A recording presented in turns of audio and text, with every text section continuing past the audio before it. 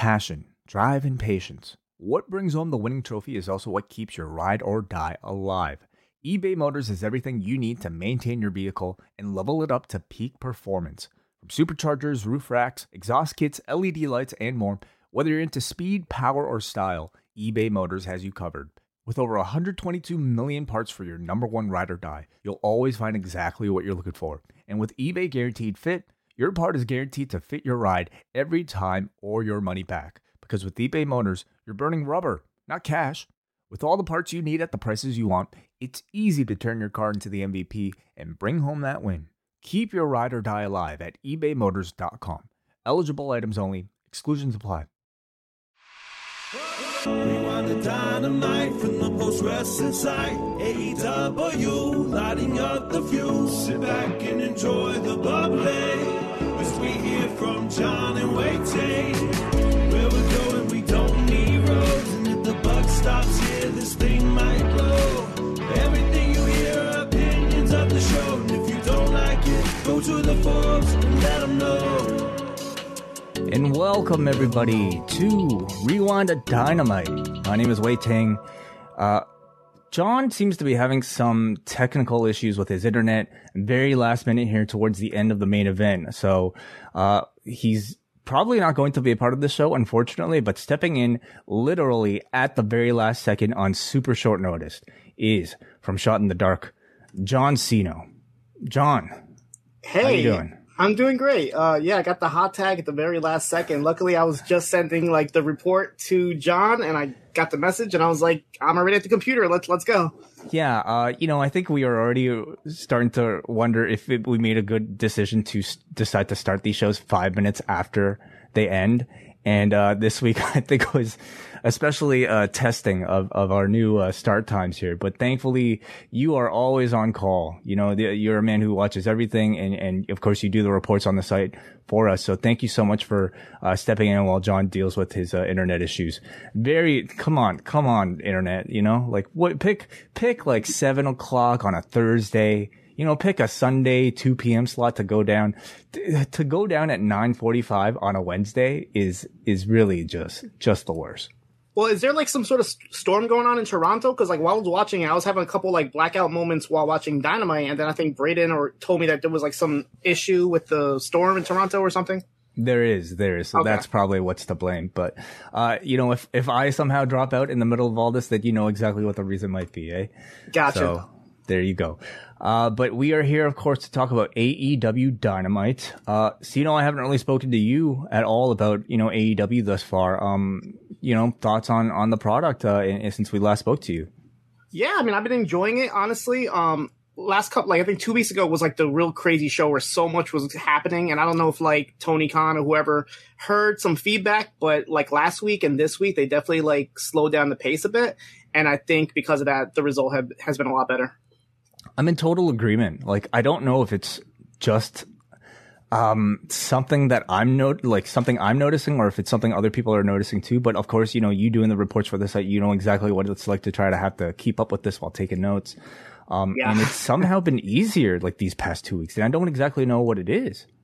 Yeah, for sure. Like, in me, like, I like to time the matches, obviously, so I can't be, like, rewinding and stopping. I have to, like, try to, like, catch up with the notes, like, during commercials. Like, during picture-in-picture, I'll be honest, like, I don't even watch the screen because I can't, like, I need a little bit of a breather to just, like, catch up and, like, edit the notes or whatever. But it's been a lot better for sure the last couple weeks. Yeah. And I don't know if it's just, like, they're, certainly we're not getting, like, segments like, Tully Blanchard suddenly being kicked out of FTR in the middle of those things. But I mean, it's still a really packed show, with a lot happening. So let's get into it right now. Welcome everybody in the chat room watching us live either in the YouTube or Twitter or Facebook. You can, if you would like, leave a super chat for us to support the channel. Maybe,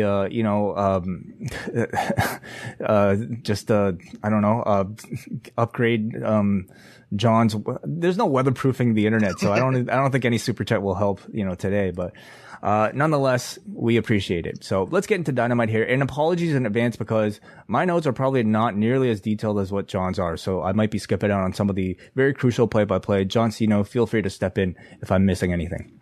Yeah. We start the show off with a match announced late this afternoon, CM Punk versus Dax Harwood. Harwood comes out with the AAA tag titles, and CM Punk walks out with his Long Boys. I hope Punk keeps that distinction for his TV matches, you know? Make the fans pay to see the legs. Legs are a draw. Has that been the case? I haven't really kept note of I don't believe so. Okay. Because of course the Darby match is where he debuted the Long Boys, and that was on a pay-per-view. So, but I think there's something, it's nice to have it's like what Naito wearing his t-shirts, for the unimportant matches, separated visually a bit.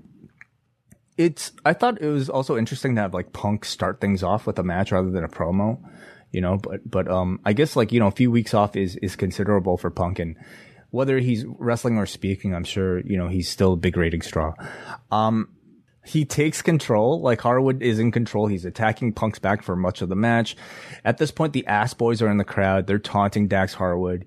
They basically kind of help Punk out briefly. And this was also really one of the more interesting things about this match, was that we got to see FTR suddenly start to play a bit more of a baby face here. At some point, we have, what's his name? Cash Wheeler coming out, of course.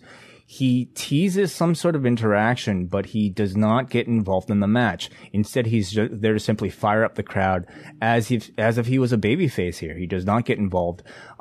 We see a big top rope superplex from Dax Harwood. He hits a diving headbutt, and then we get a double suplex spot to the floor.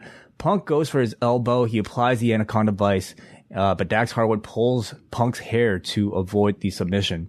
Harwood then attempts the sharpshooter, but Punk blocks it.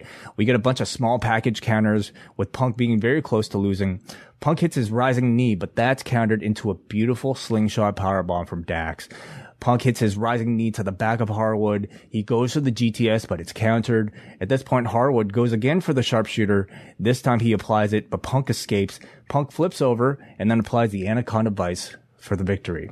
What did you think of the match? Yeah, I really enjoyed this match. And it makes me wonder how quick they put this match together. Because if I'm not mistaken, earlier in the day they were saying CM Punk was speaking or appearing, and then they said he was appearing. Okay, so they weren't but then they said on commentary that I guess he got cleared backstage or whatever to wrestle. I'm not sure if that's legit the case or whatnot.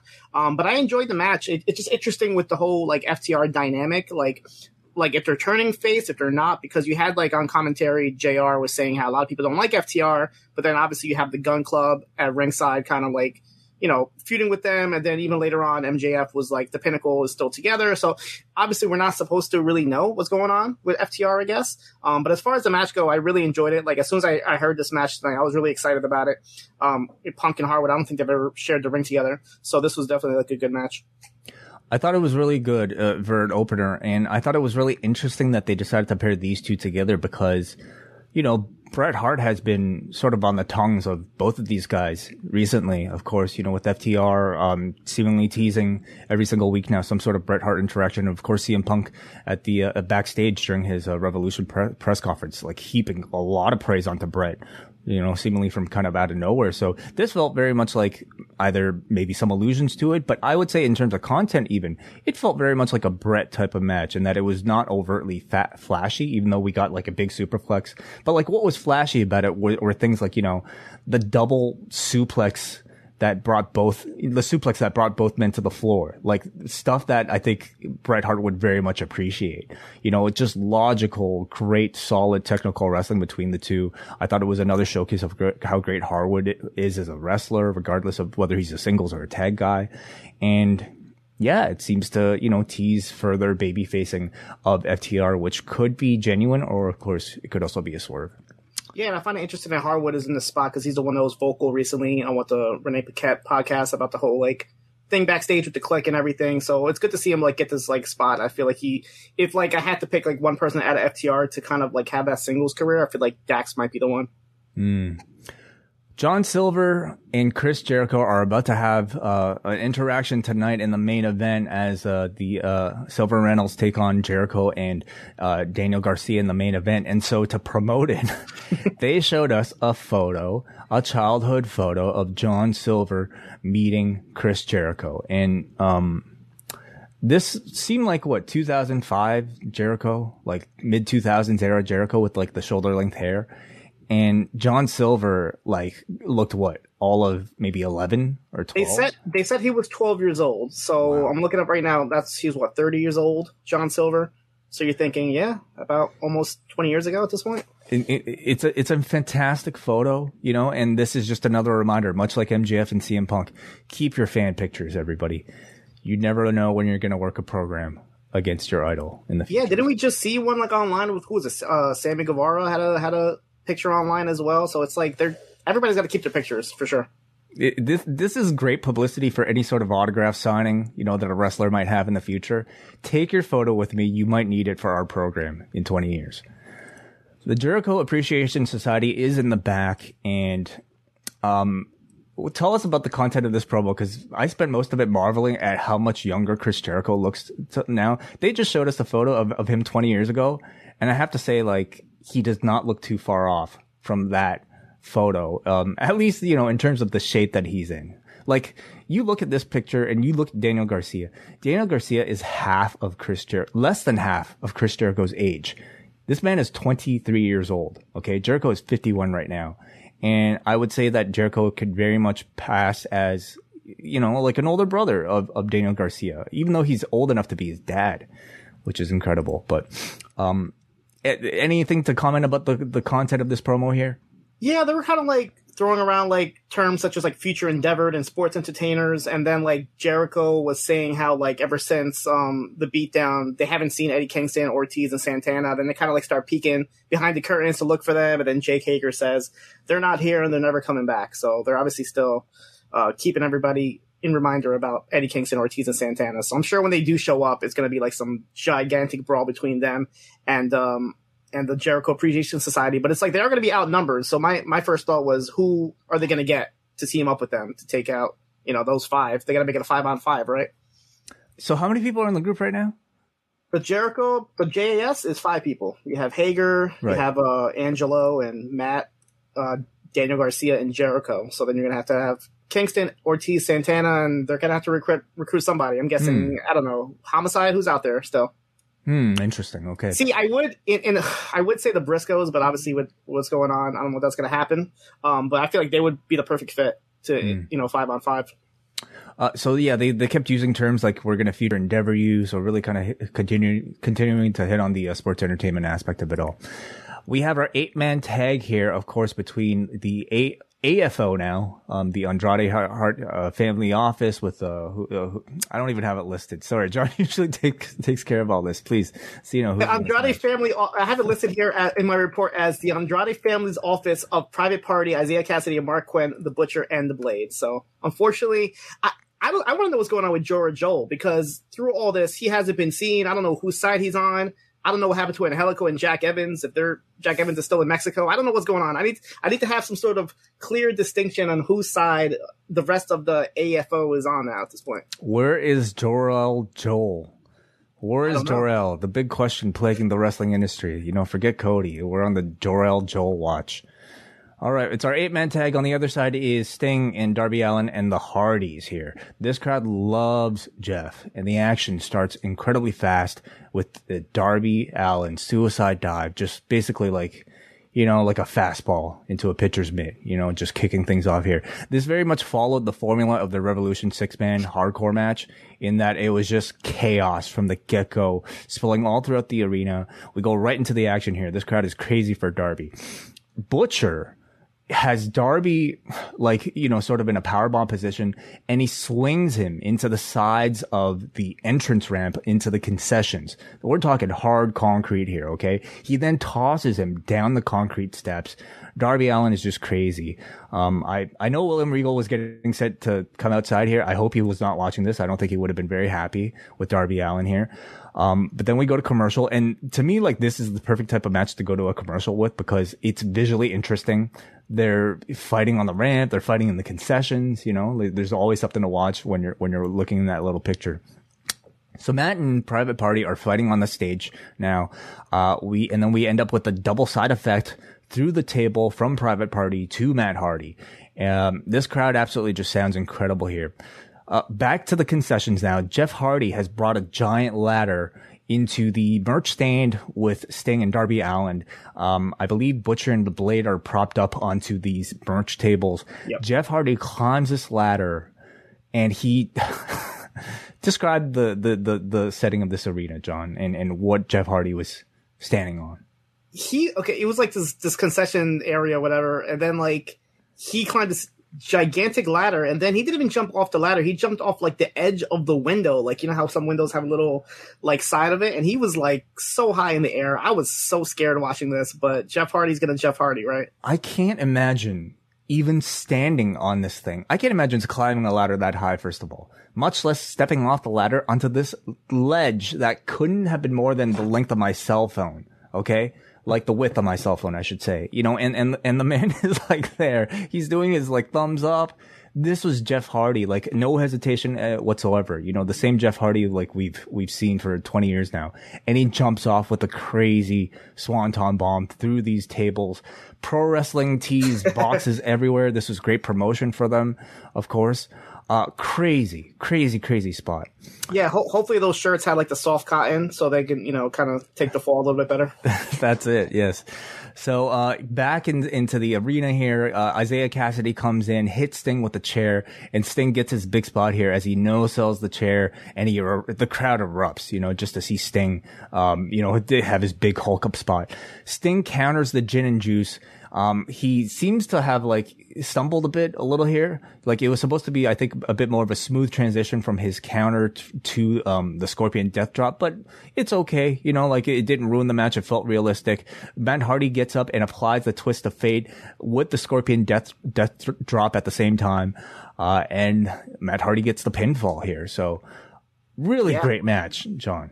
I give Sting all the props for like hanging on for dear life with that Scorpion Death Drop, like, cause I don't know, the Sting from 10 years ago, maybe 20 years ago, maybe not, maybe would have just like gave up and was like, fuck it, I'll do it again. But he held on to it. He made sure that this finish was going to be what it was. This match was crazy. From the get-go, Sting, like before the bell rang, Sting jumped off the top rope into everybody. And then Jeff Hardy and the Blade like had this like crazy spill over the barricade. And obviously the Butcher and Darby and getting thrown down the stairs. And I this is like car crash television, but I loved it. It was great. Like this is the type of match where a lot of stuff is happening, but I'm actually like laughing as I'm taking notes because this is so fun. It's like, what's going to happen next, you know?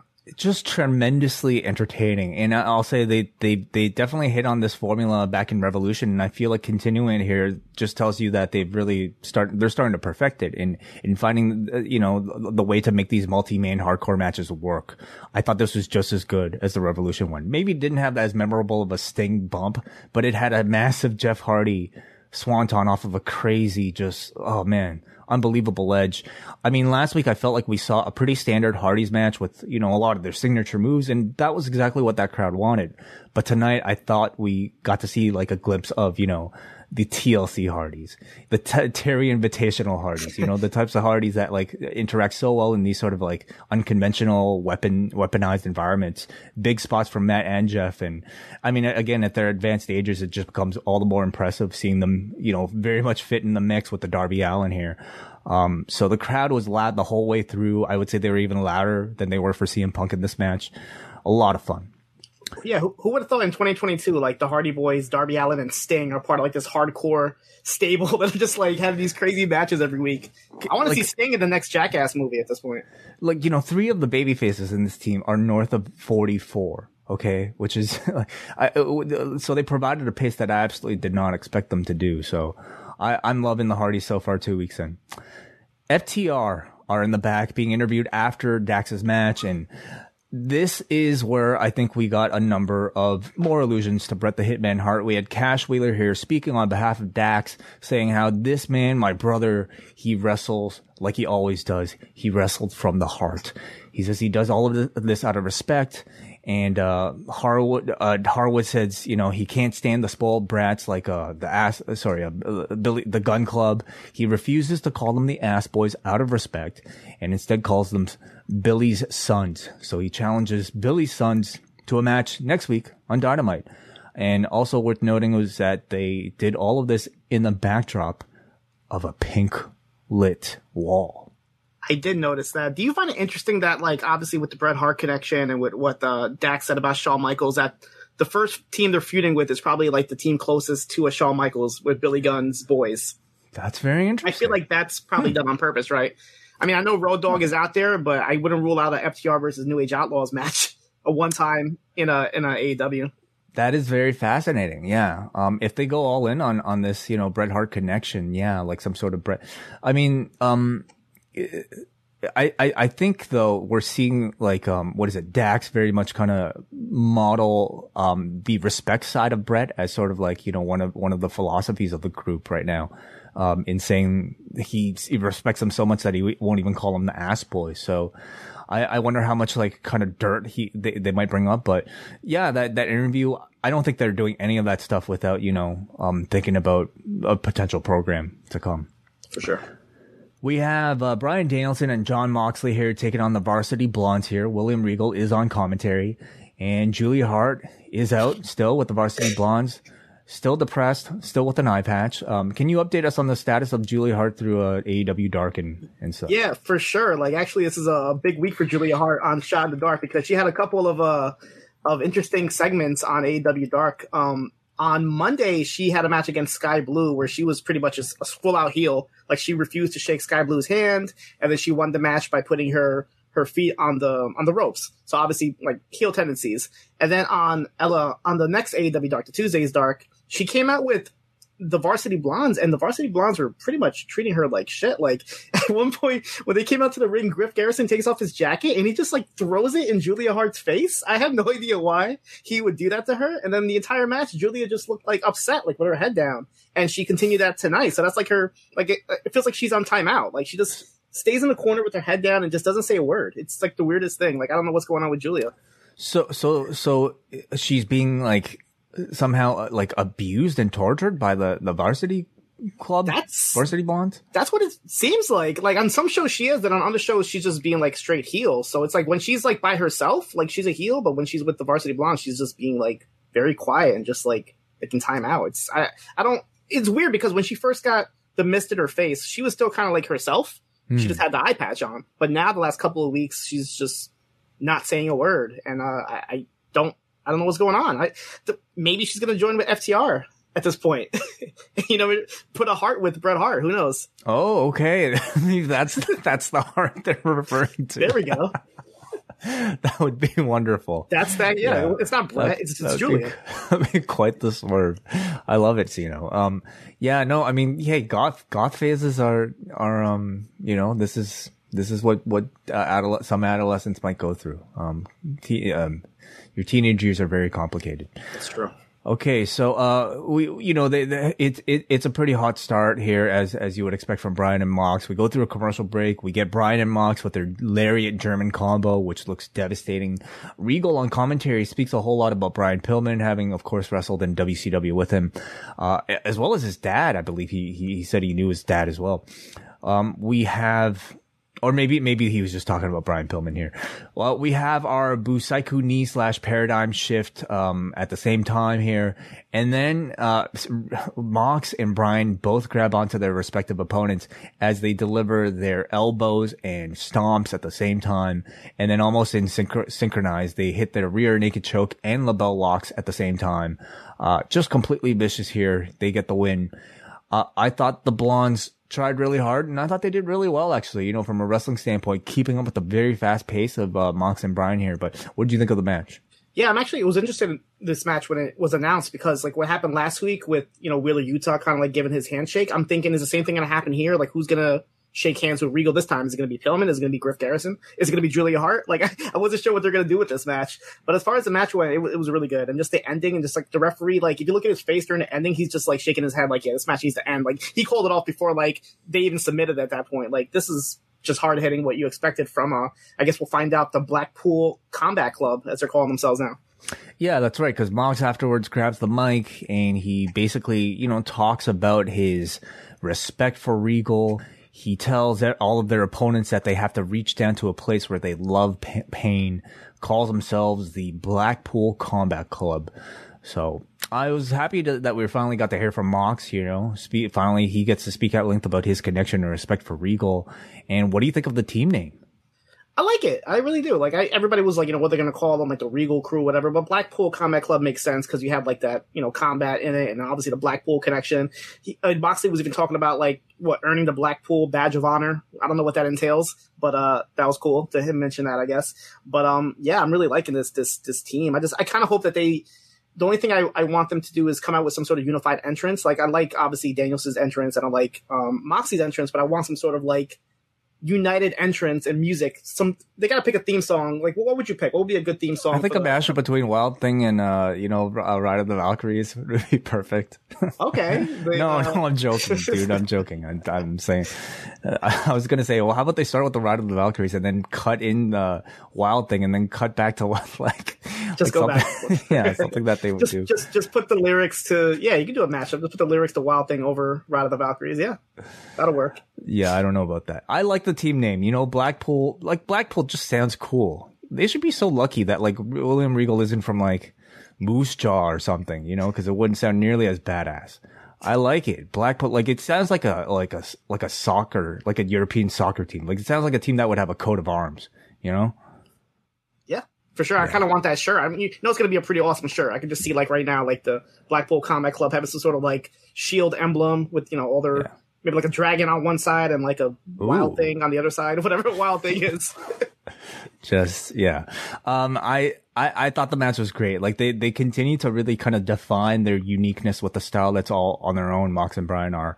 You have a number of teams, of course, in the AEW tag division that specialize in high flying. You even have FTR, who doesn't specialize in high flying, but like they kind of specialize in like more like, bare bones, old school offense. But Brian and Mox, like, they're specializing in aggression and intensity, which, God, like they're going like incredibly hard for the entire duration of their matches, and they're forcing their opponents to do the same. So they're doing such a very convincing job of like, it's kind of like what Mox was doing prior to his leaving, when he was coming out in that tournament and trying to finish matches as quickly as possible.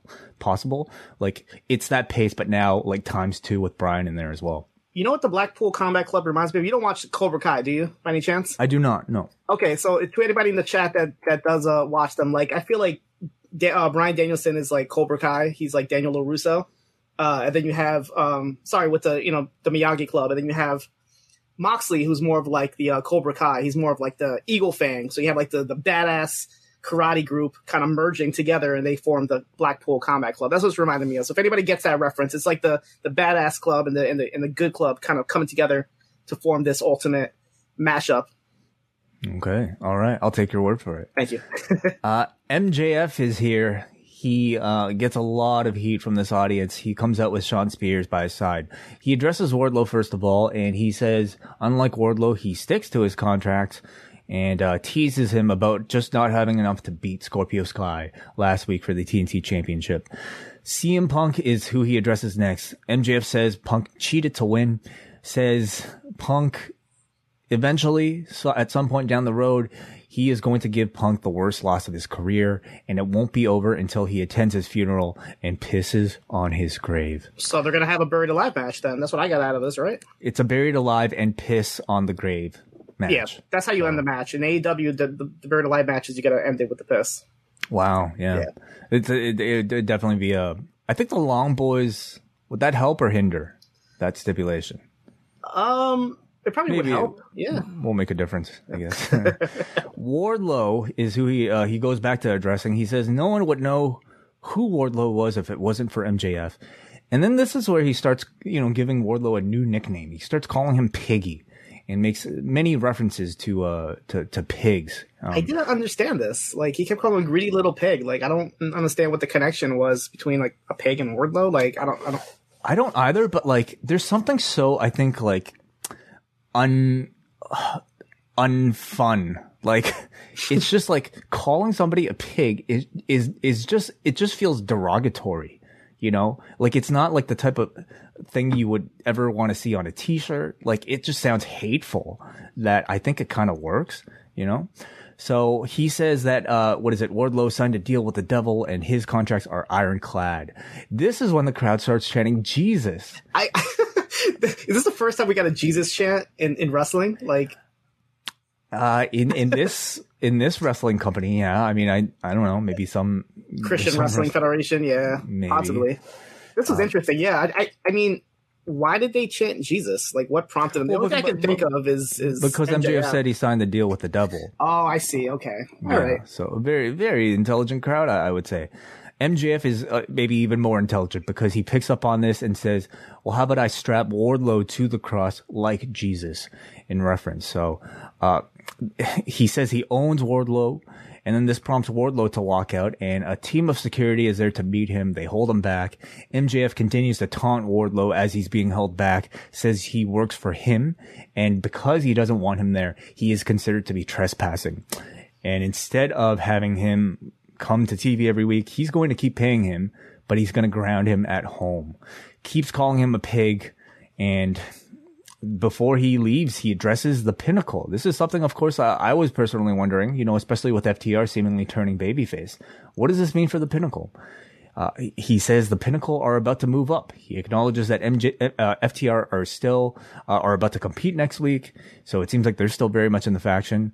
But I think we're at least going to get some sort of acknowledgement and some sort of angle next week as far as FTR's future in the Pinnacle. But what do you think of MJF's promo overall?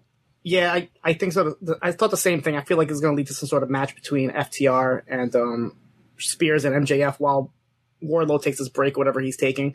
The promo was interesting. I mean, the fact that he kind of still kept Punk in everybody's mind, so they're obviously going to lead to that match sometime down the line.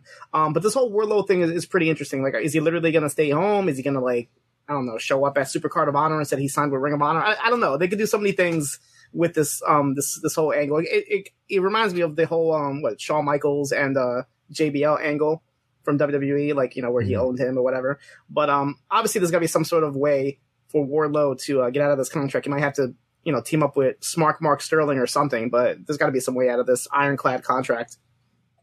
Yeah, maybe he'll show up in the Ring of Honor. You never know. You never know. I don't know. All right, we got Wheeler Yuta in the back with the best friends. Trent says he never liked Yuta, but the others trained him, and he basically, you know, chastises him for turning his back on his team last week. Yuta says that he never wanted to be a best friend. He wanted to be the best wrestler. So these two seem to go their separate ways. I thought it was like a really nice and simple split here. You know, it cements the breakup we had last week, and I thought it did it in a way that retains both of their babyface statuses, because you can understand both perspectives. Trent doesn't like this loyalty, but Yuta simply feels like his team isn't as serious as he is. And also, it makes sense because they brought in Yuta when Trent Beretta got injured, right? He kind of like took his spot without like Trent's permission. So maybe he's like, yeah, who the hell is this guy coming in and just taking my spot now? Like, I'm back. What are you still doing here, type of thing. So yeah, this is obviously going to lead to a match. They didn't announce it for Rampage or Dynamite, but I'm pretty sure we'll probably see this in the next week or so. Yeah, you think they'll just go? Yeah, I guess so. I think You're right. so. This was heated enough. Yeah, absolutely. I think so. All right, and then we got up next Adam Cole versus Jay Lethal. This was one of the matches that they promoted ahead of time, and this is where Excalibur really got knee deep into their ROH history and their lineages. And I think this is really a sign of things to come, because, I mean, you know, like, they were free to acknowledge it prior, but now especially it feels like Ring of Honor histories are very much AEW histories now. Kind of like when, you know, the UFC bought WEC and like those matches were on their record. So they tell us that Cole and Lethal are 3-3 with each other in their careers. Crowd was very hot here. At some point, Red Dragon comes out. We get a commercial break. Cole then tries to cheat to win as he grabs the tights, but only gets a 2 count. The boom is countered with a cutter out of nowhere. The lethal injection is countered with a super kick. Cole goes for the Panama Sunrise, but Lethal kicks out at 2, which was a big kick out for Jay Lethal here. Lethal hits an O'Connor roll, but Red Dragon distracts. Lethal then goes for another lethal injection, but this one is countered with a low blow from Adam Cole with the ref distracted. Then he hits the boom, and Adam Cole wins the match. Your thoughts, John? Yeah, I mean, up until this match, I was really enjoying this show. Not saying this match was bad, but I feel like with the ending of this match, the show it took a little bit of a dip, because this had a distraction finish, and then the next 2 matches had distraction finishes as well. So it was kind of like a little change in tone for the rest of the show. As far as the match goes, it was good though. Like up until the finish, I hate like these apron spots in AEW. I feel like it happens once too many times. And the whole Ring of Honor promotion is interesting. Like, they're obviously acknowledging Ring of Honor, but obviously they're not going to promote Supercard of Honor. And Jay Lethal has a match on it next Friday, but I can't see them. Why do you say obvious? because I don't think that like TNT or TBS would allow AEW to promote a show that's going to be going against their own show. Yeah, you could very much have a point there. Yeah, that's really interesting. I mean, I wondered if it would be different because, I mean, you know, Tony Khan has said that he's had clearance for them to run the show, and because on his social media and, you know, on his radio appearances, he's free to discuss it. So honestly, I wouldn't be surprised if they push Rampage up like earlier in the day. Like, I'm not sure what else is happening on TNT that day, or if there's, you know, other shows, but why not push that? But like to do that, TNT has to move a lot. You know, they have to do a lot of work to facilitate that. And are they willing to do all that work just to promote a independent wrestling, or I'm not independent, but like an internet pay-per-view show? I'm not really so sure. But I do think that, you know, they have an interest in making Jay Lethal look strong here. And even though he took the loss here, they gave him a Panama Sunrise kickout. They gave him a distraction finish here to end. So they're still making him feel like, you know, he's a player at least. So it was a good match. I know, like, going into this, I saw a little bit of like, I guess like wondering why Jay Lethal was like ranked number 3. Like, obviously these AEW Dark matches count. Like, he was ranked above Adam Cole, and the only loss that Adam Cole had was against Page, and he went down to number 4. So the ranking system is a little weird sometimes, but at least like this made sense for Cole to beat Lethal, and now he's going to be obviously higher in the rankings. So Adam Cole then cuts a promo. On Adam Page, he says Page stole his wins from Adam Cole, calls him a coward who doesn't have the guts to come out here and face the 3 of us man to man, which is hilarious. So Page does have the guts to come out to face the 3 of them man to man. He comes out here and he's got his championship belt, but who needs that when you have a leather waist belt? And that's what he pulls out here to use as an equalizer against the 3 of the men here. But ultimately the 3-on-1 advantage was too much for Page. So Jurassic Express comes out with Christian to chase them away. Cole, though, steals the championship in the process, and he's walked away with it. So it seems like they're building to a rematch. Where can you see them doing this, Sino? I mean, Double or Nothing is what? Too far, I think. 2 months away. You have Battle of the Belts coming up, right? In Texas in a couple of weeks. I could possibly see it done there. Like, with this leather, are they going to do like a strap match? Like, why would they introduce this leather belt out of nowhere unless they're going to probably use it in a match, I would think. They can have some sort of stipulation if they're going to have Cole and Page.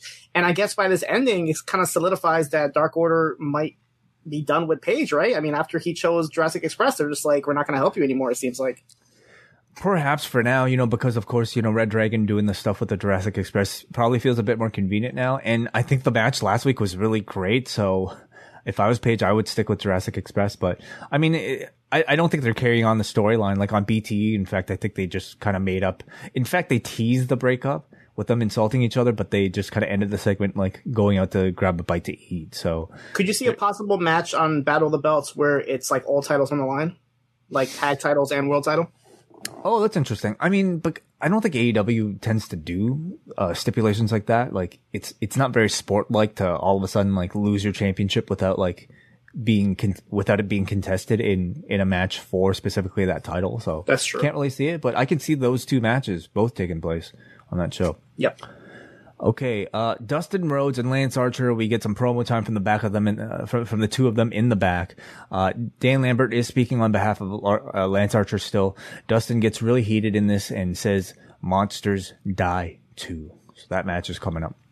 Yeah, I mean, this kind of match came out of nowhere. Like, obviously they have some past history, but I kind of like the idea. They did it later on with Shane Strickland and Ricky Starks. I'd rather them show like a 30-second like little teaser for Rampage instead of just Excalibur just like running down the card like at super speed at the end. I kind of like this throughout the show opposed to like just giving the card out. The match is kind of coming out of nowhere, but it does make sense with both of these guys being from Texas, and that's where Rampage is. And, you know, maybe AEW is like, hey, we got the better roads now. Let's push Dustin to the moon. We got the better roads. Wow. Yeah. Sammy Guevara and Ty Conti are in the ring now, and Sammy finally addresses his TNT title loss to Scorpio Sky. Says even though he doesn't have the title, he still has this, as he points to the wrestling ring beneath him. He guarantees that every time he's in this ring, he will give it all he has. He knows the criticisms of people saying that his style won't have him last too long in his career, but he doesn't care because it's all worth it. Ty Conti speaks, and she addresses Paige Van Zandt, who said in Portuguese, she says, "Bitch, you're going to get your ass kicked like you did your whole career." So, there you go. Dan Lambert and the Men of the Year show up on the ramp, and Lambert kind of does a bit of a roll call about who's still currently a part of the team here. He talks about Ethan Page, who says he's the only thing Canada has gotten right. He says Dan Lambert himself is the best co-TNT champion ever, as he's still wearing the belt, or the fake belt, I suppose you could say. And then he talks about Paige Van Zandt, who's not present, but says she has in her contract that she won't appear in shit-stained towns like Austin, Texas. And then he proceeds to say, if you can scrape $9 from your parents or something, you can join her fan page and find out why Orange Cassidy keeps his hands in his pockets all the time. Yeah. Very, very good line. And then says Scorpio Sky hasn't lost since Tony Khan hit puberty. So really just taking everybody down here, Dan Lambert. But maybe the most scathing line of all is when he addresses Ty Conti and calls her Lucha Horace. So, yeah. They deny Sammy the championship rematch.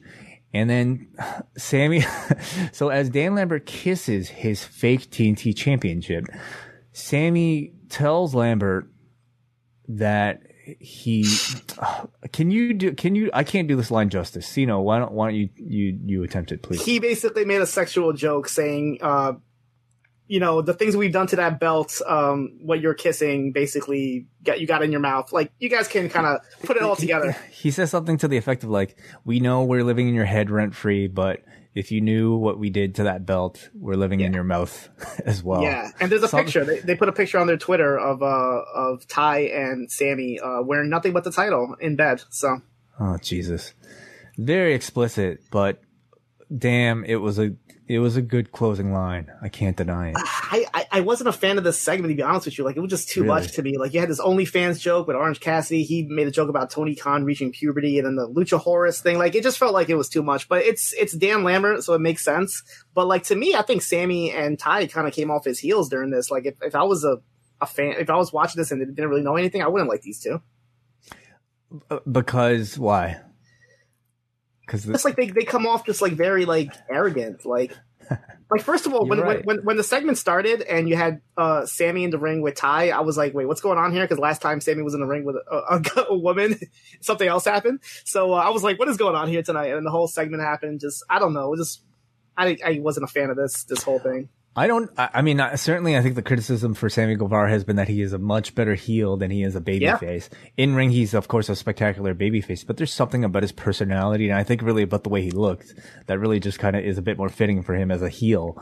And I did like the first half of the promo where he was like mentioning how everybody's telling him to slow down, he has to save his body and all that. That was interesting because that's like been a criticism I've seen on Sammy, and he's just like, he doesn't care. He's, he's just going to do what he wants. So like that kind of like started, I don't know. It was an interesting promo for sure. But I think you're right in that. Like, I think they're okay baby faces right now, and we haven't really even got to see them yet, as baby faces. But I think they're going to be excellent heels already whenever that turn comes. They would make an amazing heel team. We have Swerve Scott cut a pre-edited promo here. He's talking about Ricky Starks, and he challenges him to an FTW title shot on Rampage this week. Starks says, "You're going to challenge me to an FTW title match in Austin, which is my second hometown." He says, "You can bring Keith Lee ringside. I'm going to have Powerhouse Hobbs with me." So we're going to get Swerve versus Starks for the FTW title on Rampage. So it seems like they're keeping Swerve a Rampage exclusive act for now. Yeah, they've been doing that for a while. I mean, that CM Punk kind of started with that. Obviously, Hook. You had Keith Lee, Swerve now. So yeah, they're keeping their attractions, a lot of their big attractions to Rampage, which is smart. They want to get people, I guess, to watch the show. Mm-hmm. We also have up next now Layla Hirsch versus Red Velvet here, as Chris Statlander, they mentioned, has been barred from ringside. This, of course, takes place in 9:30, which is typically the death spot on the Dynamites. We have Red Velvet deliver a nice run-up Rana off the steps onto the floor. Velvet, goes through a commercial. Velvet comes back, hits her corkscrew kick as Hirsch rolls to the floor, attacks Velvet's arm. Hurst then tries to grab her turnbuckle, which she's been using to cheat to win, but it gets taken away by the referee. But she has a little tinier turnbuckle, or at least some sort of metal rod object in her trunks, which she uses to knock Velvet out cold. And she wins the matchup. She continues to attack, but Chris Statlander comes in to make the save with a bit of a slightly updated look and definitely increased aggression here. So, what are your thoughts on this match and this angle? Yeah, I feel bad for these two because the first match they had on Rampage, like, people barely watched it because it came on, like, at, midnight?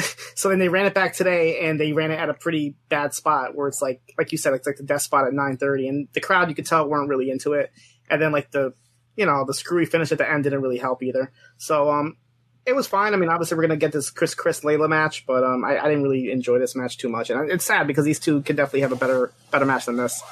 Yeah, I don't exactly know what the answer, what the reason for this is, but I think it continues to be an issue with AEW, and we're talking about a product now that I think, has plenty to be concerned about with not having enough airtime for its wealth of talent.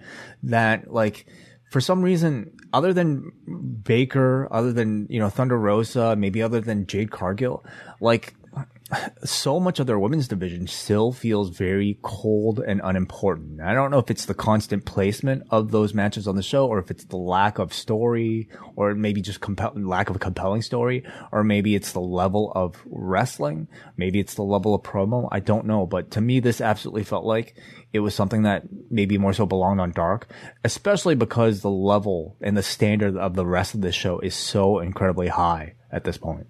Yeah, I was hoping for, and also, like, for Chris Statlander, I was hoping for more of a change. Like, the last time we saw her, she, like, washed off her makeup, but she put on new makeup on. It's like a different color or whatever. She dyed her hair, and now she's wearing black. So it's like, I don't know, maybe we need to hear her, like, actually cut a promo and speak, because, like, I don't really see too much of a change. Like, is she not an alien anymore? Like, we need to find out exactly what happened when she washed her face last couple weeks ago. Her alien look was never really that, like, distinctive of an alien look. It was very, humanoid alien look. So yeah, you're right. Not that much of a change here. Speaking of Jade Cargill, we go to the back, and she talks to Mark Sterling about all the green things she needs, like green Lambos and all that. No Lotuses. No Lotus Vials. It's a great car. Yes. Her charisma is just fantastic. Very captivating, even in quick little segments like this in the back. Thunder Rosa comes out. She's about to speak to Tony Schiavone, but Vicky Guerrero comes out. She interrupts, tells her to take her fake green card and to go back to Mexico. But this is all a distraction for Nyla Rose to come out to attack. And, maybe they're a bit low on time at this point, but considering how emotional Thunder Rosa was last week and how authentic her facial expressions were as she won the championship, I would have really liked to have heard her speak, from the heart about what that championship meant to her. But we didn't really get that here. I mean, this has been a common, like, issue for me, at least for AEW, is, like, some people just can't, like, talk. Like, how many times has Keith Lee been interrupted backstage? Now Thunder Rosa's getting interrupted. Like, unfortunately, they don't get the chance to talk. As far as, like, Nyla Rose, like, okay, that's a good first opponent. I was expecting somebody else, to be honest with you.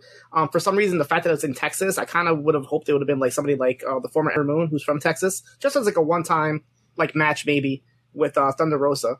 But we might see that with Jade Cargill, because we didn't find out who her 30th opponent's going to be, so maybe we're going to see that. I don't know, for some reason I can see, like, Athena, as she calls herself now, be, like, a one-time opponent for like, a Jade or even, like, a Rosa down the line. I could see her being, a perfect fit for this roster full time. I mean, I think this is a roster that needs, like, experienced female performers with, like, a certain level of established TV exposure. So I can see them maybe waiting for a better time to give her that spotlight.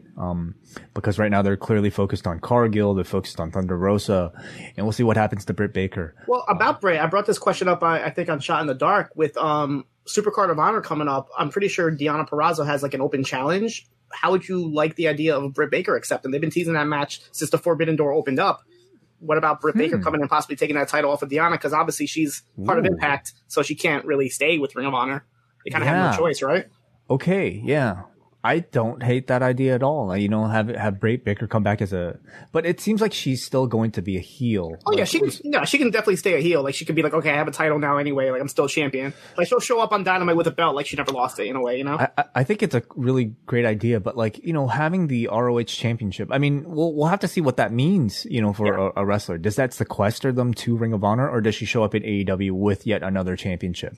Well, even let's just say Ring of Honor, they announced like a new TV deal or whatever. You're gonna have these ROH people show up on AEW for the first couple of weeks, right? You need to promote them. They're gonna have like AEW people, I feel like, on Ring of Honor from the beginning, just to get people into the show. And then obviously once they're more established, then they can probably go back to AEW. But I feel like you're gonna have to lure in like new viewers of Ring of Honor with established names from AEW first.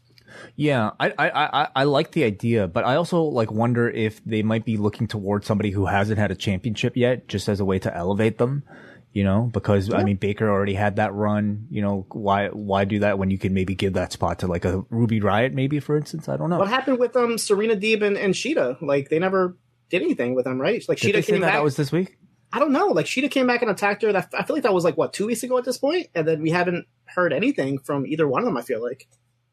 Didn't Shida cut a promo last week? Last week, right? Yeah, but they never like announced a match or anything. So I mean, that's got to be coming soon. The thing about AEW is usually when they cut like promos, the match is pretty soon after that. Like they don't really wait too long. So I'm not sure what's going on with these two.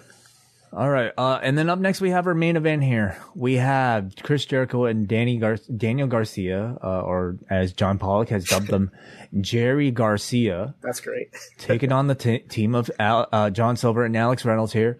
The Dark Orders 5 and 10 and the rest of the Jericho Appreciation Society are all ringside. Daddy Mac Magic, Matt Menard reminds the audience to be grateful that Jericho lets them sing Judas. Jericho starts the match with John Silver, and Jericho basically starts the match like kind of petting his face, you know, treating the man standing across from him as if he was just another one of his kid fans. That's a great way to play off of that photo. Silver then swarms Jericho very early with one of his great, just kind of like, you know, fast-paced runs. He ends his sequence with the "Come On Baby" Chris Jericho cocky pin. The crowd is incredibly hot for all of this, especially for John Silver. We see a tope suicida / brainbuster combo from Silver and Reynolds to Jericho on the floor. As Jericho is lying alone on the floor, he kicks the steps to make a loud bang noise, and he does the Eddie Guerrero spot, framing 5 and 10 for an outside attack, which prompts Aubrey Edwards to send them to the back before a commercial break. Back from the commercial break, Chris Jericho misses a lion salt, which allows Reynolds to get a breather to give John Silver the hot tag, and then Silver just goes on a tear. He takes everybody out from the Jericho Society, including the 2 men in the ring, including the 3 men outside of the ring, including Jake Hager, and then he ends with a high cross to Chris Jericho for a 2 count. Reynolds and Silver then go on a big run with their tag team maneuvers, getting another 2 count. At this point, though, the Jericho Society interference is too much as Hager takes Silver out with a power slam on the floor. With Reynolds left all alone, Jericho uses Floyd to attack Reynolds behind the ref's back as Daniel Garcia Daniel Garcia applies the sharpshooter. Second one tonight, but this time Garcia's variation is that he pulls back very hard on it to get the submission victory. What did you think of the main event tonight? Yeah, it was a pretty like weird placement to have this match like main event to show. I feel like I don't know, something about it didn't click. I mean, especially with the finish at the end, which was like another distraction type finish. I do find Garcia's been doing a sharpshooter for a while, but I do find it interesting that he's going to keep doing it, and possibly, you know, with Harwood was doing it earlier, so I can see down the line FTR versus Garcia Jericho type of feud. I'll be honest, I kind of like looked away when Jericho got hit with the brainbuster on the outside, and it looked a lot worse than I think it really was. And my first thought was, you just had William Regal on your podcast talking about taking moves like this. And I got so scared, but good to see he was okay for the rest of the match. But I was just like a little worried when I saw him like take it on the floor selling it. But the match was really good. I mean, good spot for Silver and Reynolds here. I think Reynolds looked really good in this match, actually. I love when they do their double team sequence with like the suplex into the jackknife powerbomb, jackknife pin. Like, I love when Reynolds and Silver do that. But yeah, the finish kind of, you know, it is what it is. But, Silver took out pretty much the entire JAS ringside. So, but yeah, we should see what's next with where do they go from here? I mean, obviously they're going to be feuding with Eddie and Ortiz and Santana, you would think, right? It's going to be coming soon. Yeah, I think so. I think that's the program that you build up to, and you're right. Like, who's the fifth man, or did they make it 4-on-4, or actually, Wait. who's even the fourth? Yeah, so I'm saying they only have 3, right? So you're gonna need somebody to back them up. There's gonna be someone in the roster that we're forgetting about, you know. Maybe. I really enjoyed the match. I thought it was a lovely showcase for Silver and Reynolds. Regardless of how many times that team loses, they continue to be beloved by this crowd as underdogs. And I don't know if Tony Khan will ever see like them as their champions, but I think if he ever decided to, this crowd is more than ready, to see Silver and Reynolds as champions. So, we got Daniel Garcia with the big submission win here to continue to establish him as sort of like, your big project coming out of the group, I would say. So very good match. And, I really enjoyed this Dynamite, John. I know you maybe had some criticisms of some of the booking towards the end there, though. Yeah, I mean, like, overall, though, if I had to, like, rate it, like, as an overall show, it was definitely a good show. It just, there were some questionable things in the second hour. But overall, it was still one of the better Dynamites I've probably seen in the last couple weeks or so. Yeah, to me, it was just, like, very action-packed and consistently entertaining throughout. And the quality of the wrestling here throughout, I mean, it's just outstanding. Like, it's incredible. And the continued teases of like so many things to come in the future, like with whatever they got going on with Bret Hart, and the continued ascension of so many like new talents and old talents, like the Hardys suddenly like in 2 weeks being reinvigorated like they have is just I still can't believe like Sting is like just having matches like this. Like it's crazy to think, but I love Sting. I really do. But like, I hope he doesn't just do this forever. Like at some point I feel like he needs to just like relax just a little bit. Just for our like concern, I feel like. But well, I mean, or maybe the key to it is just to continue to be paired with guys like Darby Allin and a Private Party who can do the bulk of the work for him. But yeah, it's been working so far. Before we get to feedback, I want to get to a super chat here from Brent Lockman, who sends a $2 super chat, who says, "Jeff Hardy tonight, let's get dangerous."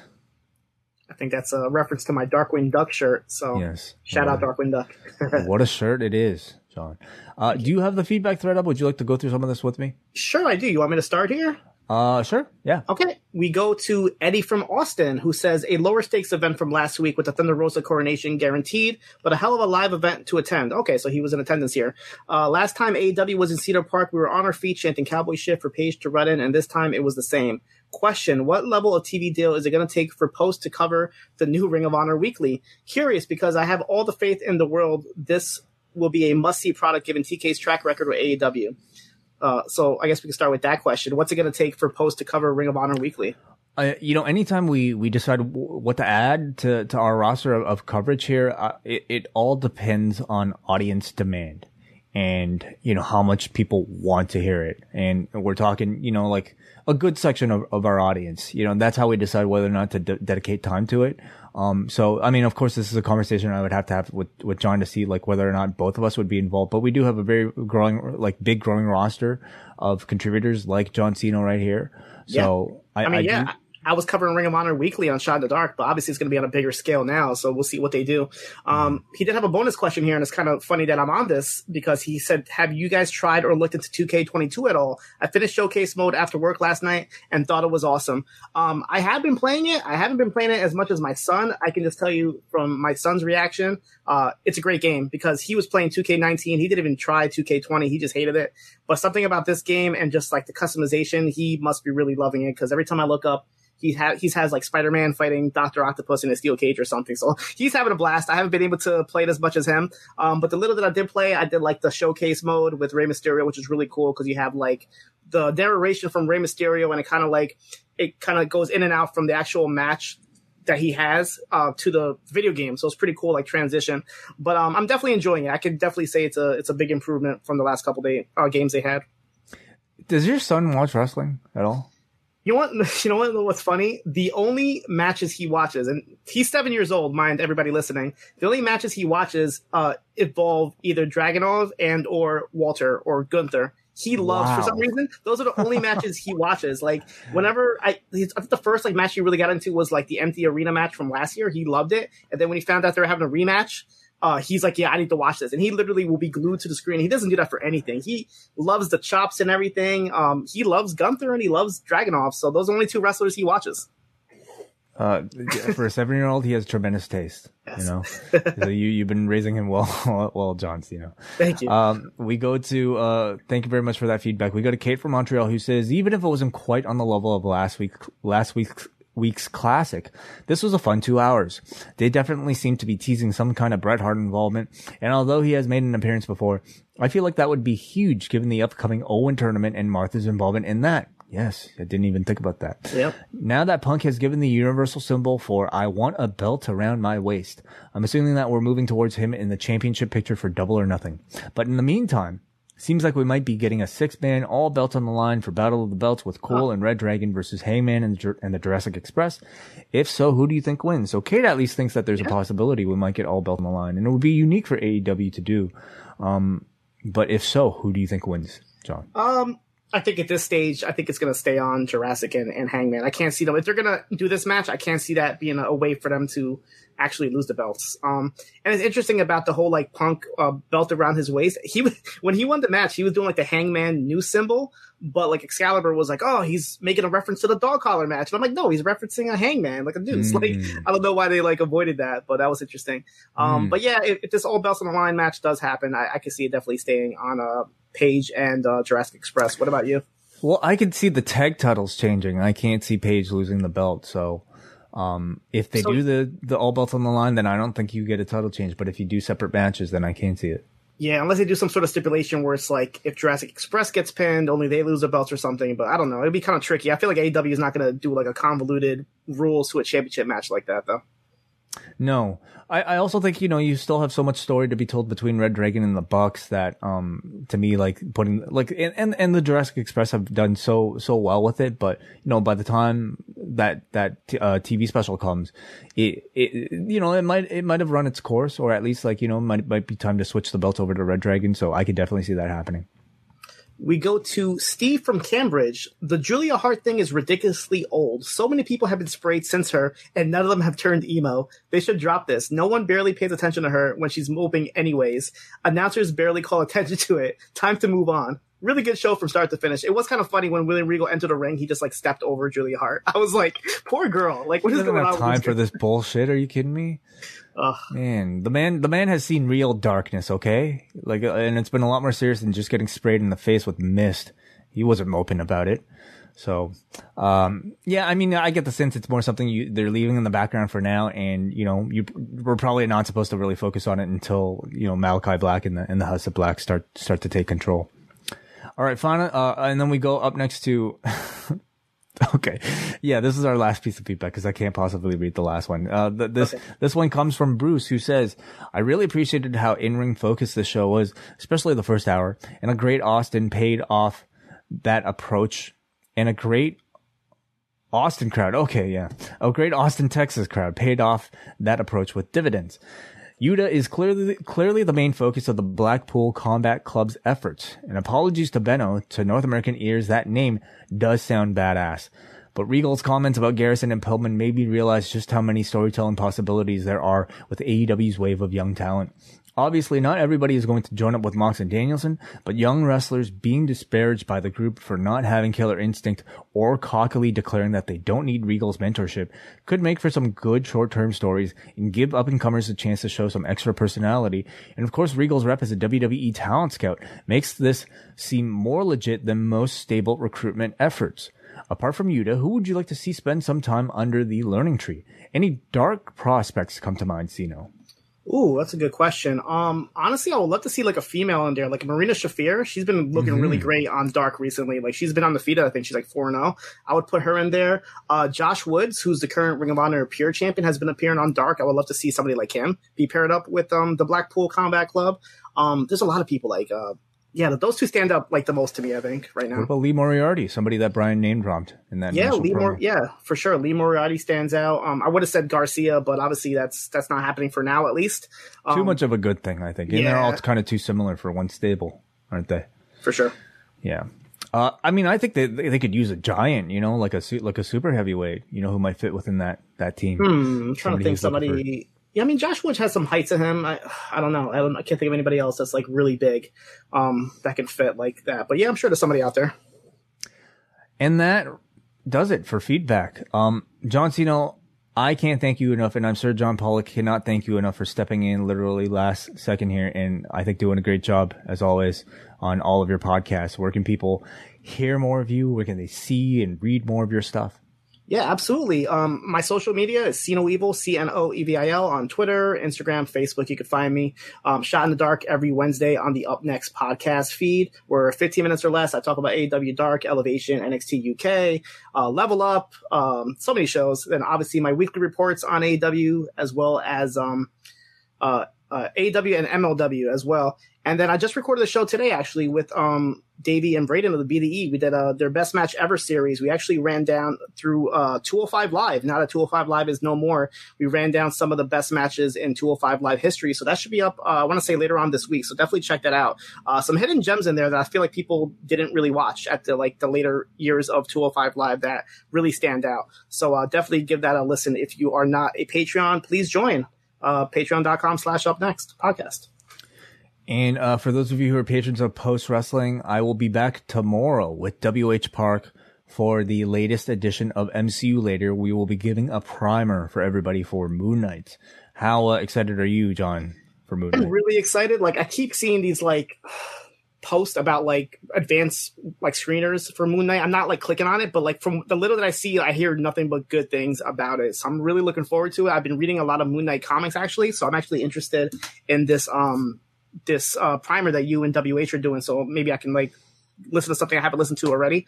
Read something I haven't read already. But so far, I'm just hearing, learning a little bit about the history of Moon Knight. It's really making me look forward to this show. I'm going completely cold. I'm just seeing I kind of feel like I made a mistake with No Way Home and reading way too much about it and learning way too much about it, and that I feel like a lot of the surprise was kind of taken away from me. So I'm going to let WH do that and catch me up as much as, he's able to, and our entire audience at the same time. So I'm looking forward to that. John will hopefully be back with me tomorrow for tomorrow's daily news update. And, we wish his internet the best, of course. So, thank you, Sino, again. And thank you everybody in the chat room. Until tomorrow, see you later.